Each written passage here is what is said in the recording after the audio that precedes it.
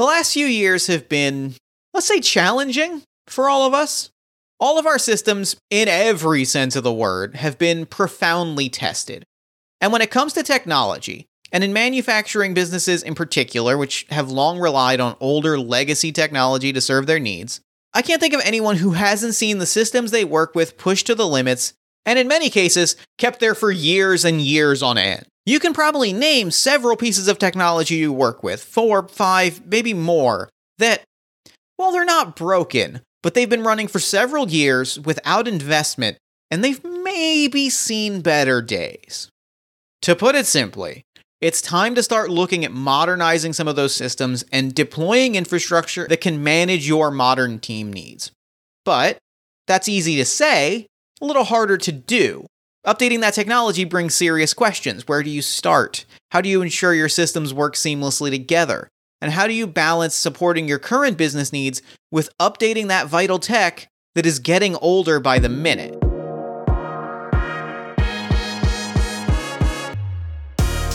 This is Transformation at Work, a podcast about real stories of business transformation and Salesforce success, without all the jargon attached.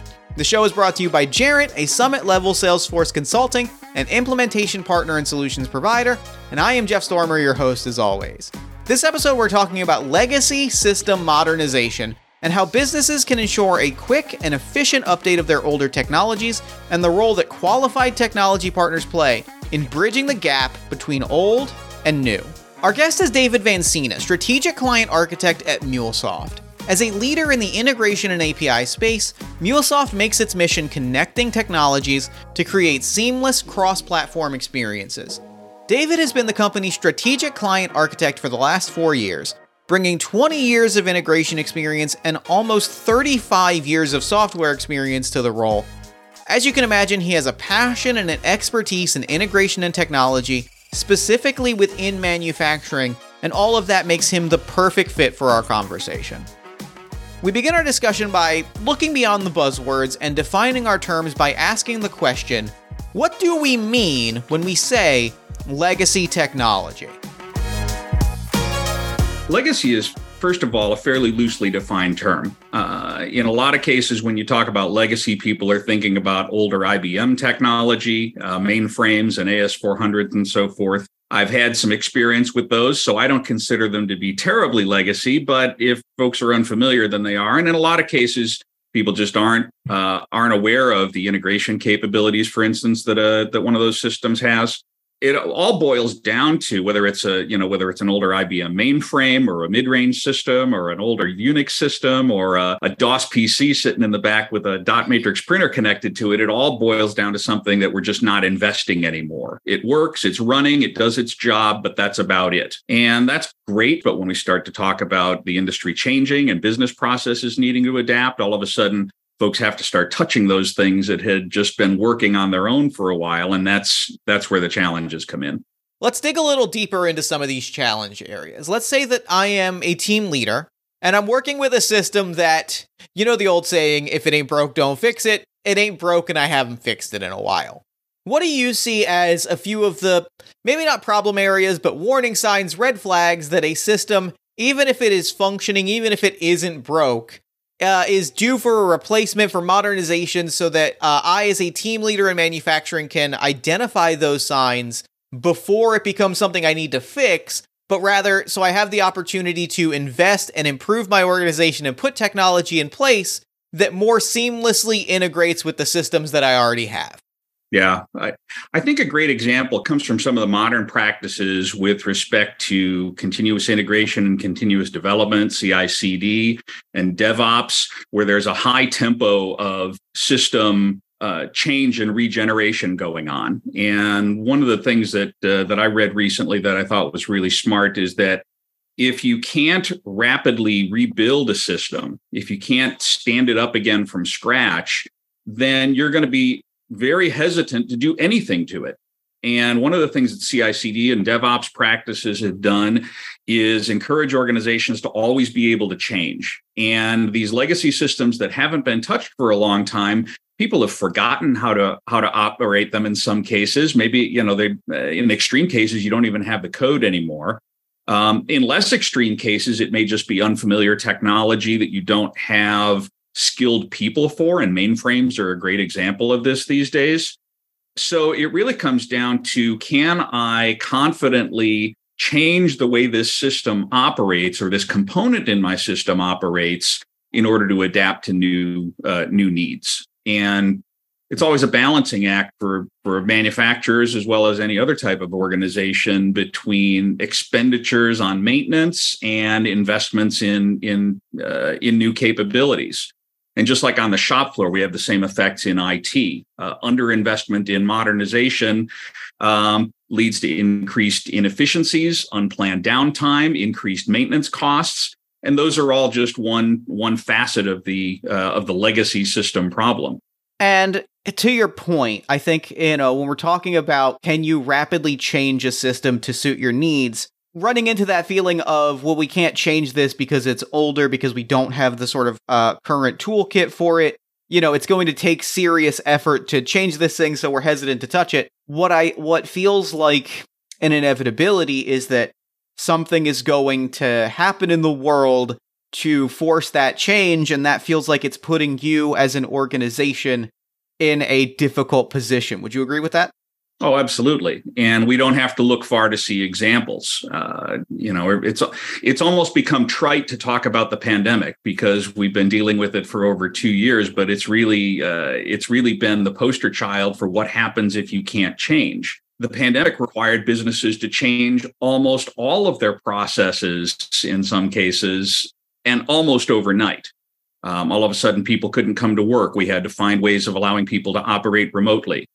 Customers weren't willing to come and get products, so we had to find different ways of taking orders and allowing people to pay for them and getting their products to them. Yeah, I mean, the changes were really forced on us. Now, some of them have been good in that now people are able to work remotely in companies and situations where that just wasn't possible before. The pandemic was a forcing function to create those capabilities. But the legacy systems often stood in the way, because legacy systems need to be able to be accessed from different locations now. The information and the business processes that they contain have to be exposed in different ways through websites and mobile apps and other sorts of media. So those legacy systems were forced into a change mode, whether anybody wanted them to or not. It was just no longer negotiable. So the question that really naturally follows that is, what happens when this is the case? In your estimation, what happens to businesses that, their technology is struggling to keep up with the current landscape, especially when things are as in flux as they are right now with COVID and supply chain disruptions? What happens when their technology is struggling and they don't have a really strong digital toolkit and a way to readily distribute data across their organization to the people that need it? How do these businesses react? What is their game plan? What have you seen out of businesses in this position? Sure. Well, at the executive level, the conversation started with, we need to change. And then IT was looked at to come up with solutions. And legacy systems that hadn't been touched, that hadn't been exposed through interfaces, hadn't been made available as composable building blocks, simply couldn't be changed rapidly enough. And the answer for that, as it's often been in systems that can't change rapidly enough, is heroic efforts by smart people. Over time, people just figuring out how to do things on the fly, a lot of paper, a lot of just reliance on individual heroism. And that is actually a good thing for an organization to show that it has the people and the will to respond in that way. The problem is it's not sustainable, because while people might get things done quickly as a workaround in the short term, over time you're not going to be able to do that process consistently, and inconsistency frustrates customers as well as just costing more money.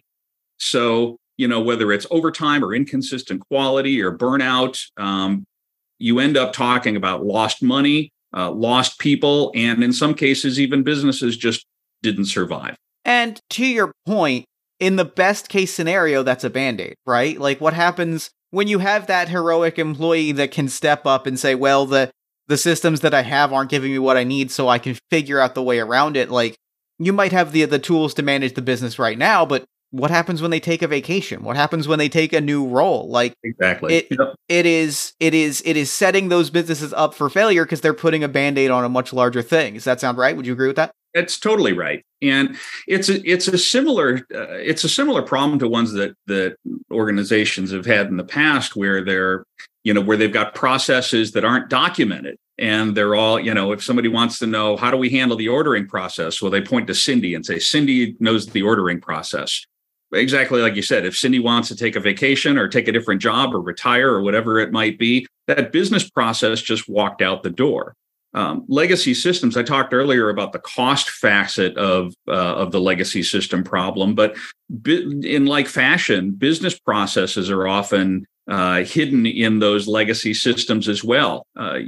Hundreds or even in some cases millions of lines of COBOL code running on an IBM mainframe that represent the way that orders get processed. If you can't break that process down to separate the order intake from the inventory allocation to the transportation of goods to the billing, if you can't break that down into the individual steps, you can't possibly recombine them. Those processes are trapped in a black box, just the same as if they're trapped in a person's head. Having systems that are malleable, components that can be recombined, and incidentally, when they're broken out as components, they can scale more effectively. You've got just lots more options. That's the strategic part of the legacy system problem. One is just the cost. The other is the constraints that it puts on running a business. There's a great customer example that we saw here at MuleSoft with an organization, Pilot Flying J. Anybody that drives a car on the interstate has usually seen a Pilot Flying J sign out there.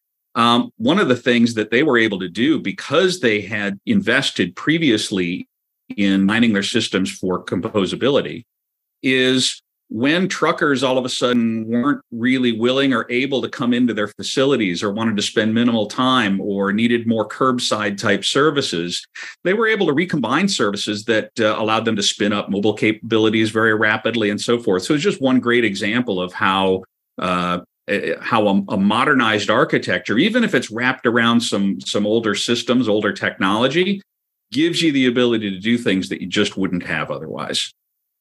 Now, let's dig into that a little deeper, because I think that I'd love to hear more about what are some of the other ways in which, making that investment and really committing to modernizing your legacy systems and moving things into that modern digital space and building out the integrations to really support that can not only add value back to the business, but can help manufacturers adapt to changes in the business landscape and disruptions to the supply chain. The key is flexibility and adaptability. And I used the phrase earlier, composability. McDonald's is always a great example, right? Because they have historically been designed, a McDonald's restaurant is really designed as a little factory. It's a little manufacturing facility. You've got order intake up front.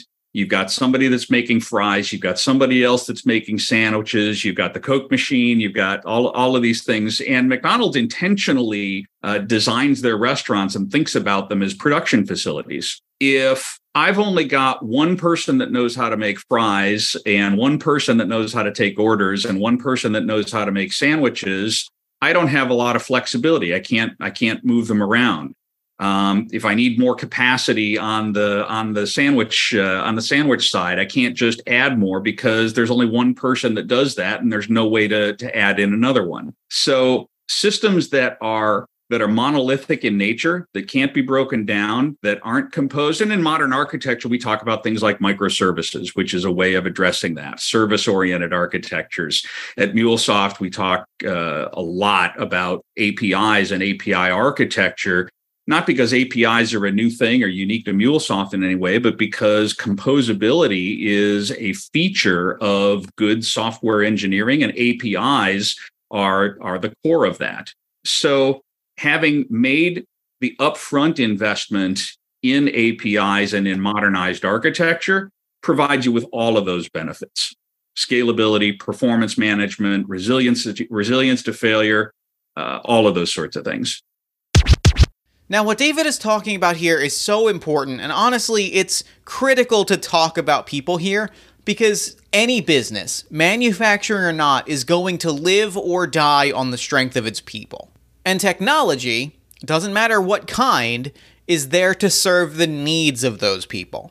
If your people are overworked or stressed, or they're just losing time because they have to overcome the shortfalls of your existing legacy tech, or if your organization just doesn't really function if Deshaun's not at his desk because Deshaun is the guy that knows how to manage the technology that helps you get your pricing agreements, those are clear cases where your organization is not operating at its peak efficiency, and those are very clear cases where your technology is failing your people. And that, at its most basic level, is the biggest thing that you need to be looking for in opportunities to modernize older legacy technology and move things in a more effective direction. Now, we've talked a lot about the benefits of modernizing your legacy technology. We've talked about the signs to look for in your systems that they might be due for an update. However, the question for a lot of businesses is, how on earth do I actually do this? How do you fix the car while it's speeding down the highway, right? Like, how do you, as a team leader, update a piece of technology, transition to a new system, and ensure that it's seamlessly integrated into your existing ecosystem, all while still needing to rely on the very real business functions that that piece of technology provides? This is generally where the value of a technology partner really comes into play. Let's hear from David about how technology partners can help businesses in manufacturing balance their ongoing responsibilities with the deployment and implementation of new tech solutions. Just like in supply chains and manufacturing, the movement has been toward just-in-time inventory, lean manufacturing principles and practices, not having lots of excess inventory throughout the supply chain. IT organizations themselves are in much that situation as well. They've got exactly the staffing that they need and try to keep it really balanced closely to the day-to-day needs. But when there's a spike somewhere, when you want to do some experimentation, when there's something new, there may not be the reserve capacity for that. So an experienced partner brings that reserve capacity, first of all. Second of all, when you're talking about transformation process, you're almost by definition talking about uncharted territory, meaning the organization hasn't been down this path before. So where a partner can bring resources, even more important, the partner can bring knowledgeable resources, people that have been down that path before, and can bring methodology, techniques, just experience for how to navigate the changes. And so, we at MuleSoft see partners being incredibly valuable in that way, all across the spectrum, from small customers to large. And speaking of MuleSoft, I want to dig in a little deeper on this and ask, as team leaders make that move, right, and really start to push towards, we have our existing system, we have our trusty old car that runs, and maybe it's time to make the investment into something a little slicker and a little more modern. How can integrating software solutions through MuleSoft help team leaders bridge that gap between the existing legacy solutions, right? Because I don't think any business is going to transform their entire organization overnight. It's going to be a step-by-step process. So how can MuleSoft help team leaders bridge that gap between legacy systems and these new modern digital solutions, and how can that help guide the modernization process? One of the things that I've been attracted to by MuleSoft's technology in the years that I've been here, and as I mentioned before, I've seen batch style operations and real-time business process management, and MuleSoft brings all that to the table, but wraps it in a philosophy that says it's got to be APIs. And this, to me, it just resonates with my software engineer background, where it allows us to bring good software engineering principles into the integration space, so that it's not just about moving data from one system to the other and trying to mash it up into a form that the target system will not choke on.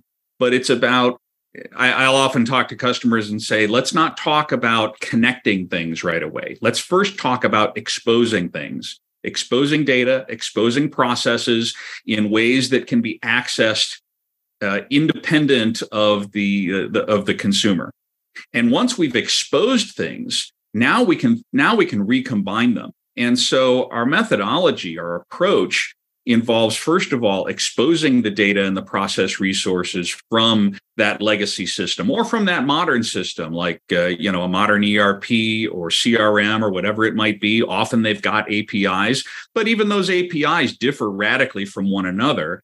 And so creating a homogeneous layer that everybody in your organization can understand and have some consistency and some control, that's the first step. Once we've got data and processes exposed, now we can begin to create and compose new orchestrations of those processes and data in order to meet new business needs. And in our world, we talk about those as system APIs and process APIs, and then there are experience APIs that tailor the use of those things to a particular consumer. None of that really is all that important, but it's the idea of segmenting the architecture so that things aren't tightly coupled and so that they can be reused easily. Those are the things that MuleSoft really has led on and continues to pursue and really in the vanguard.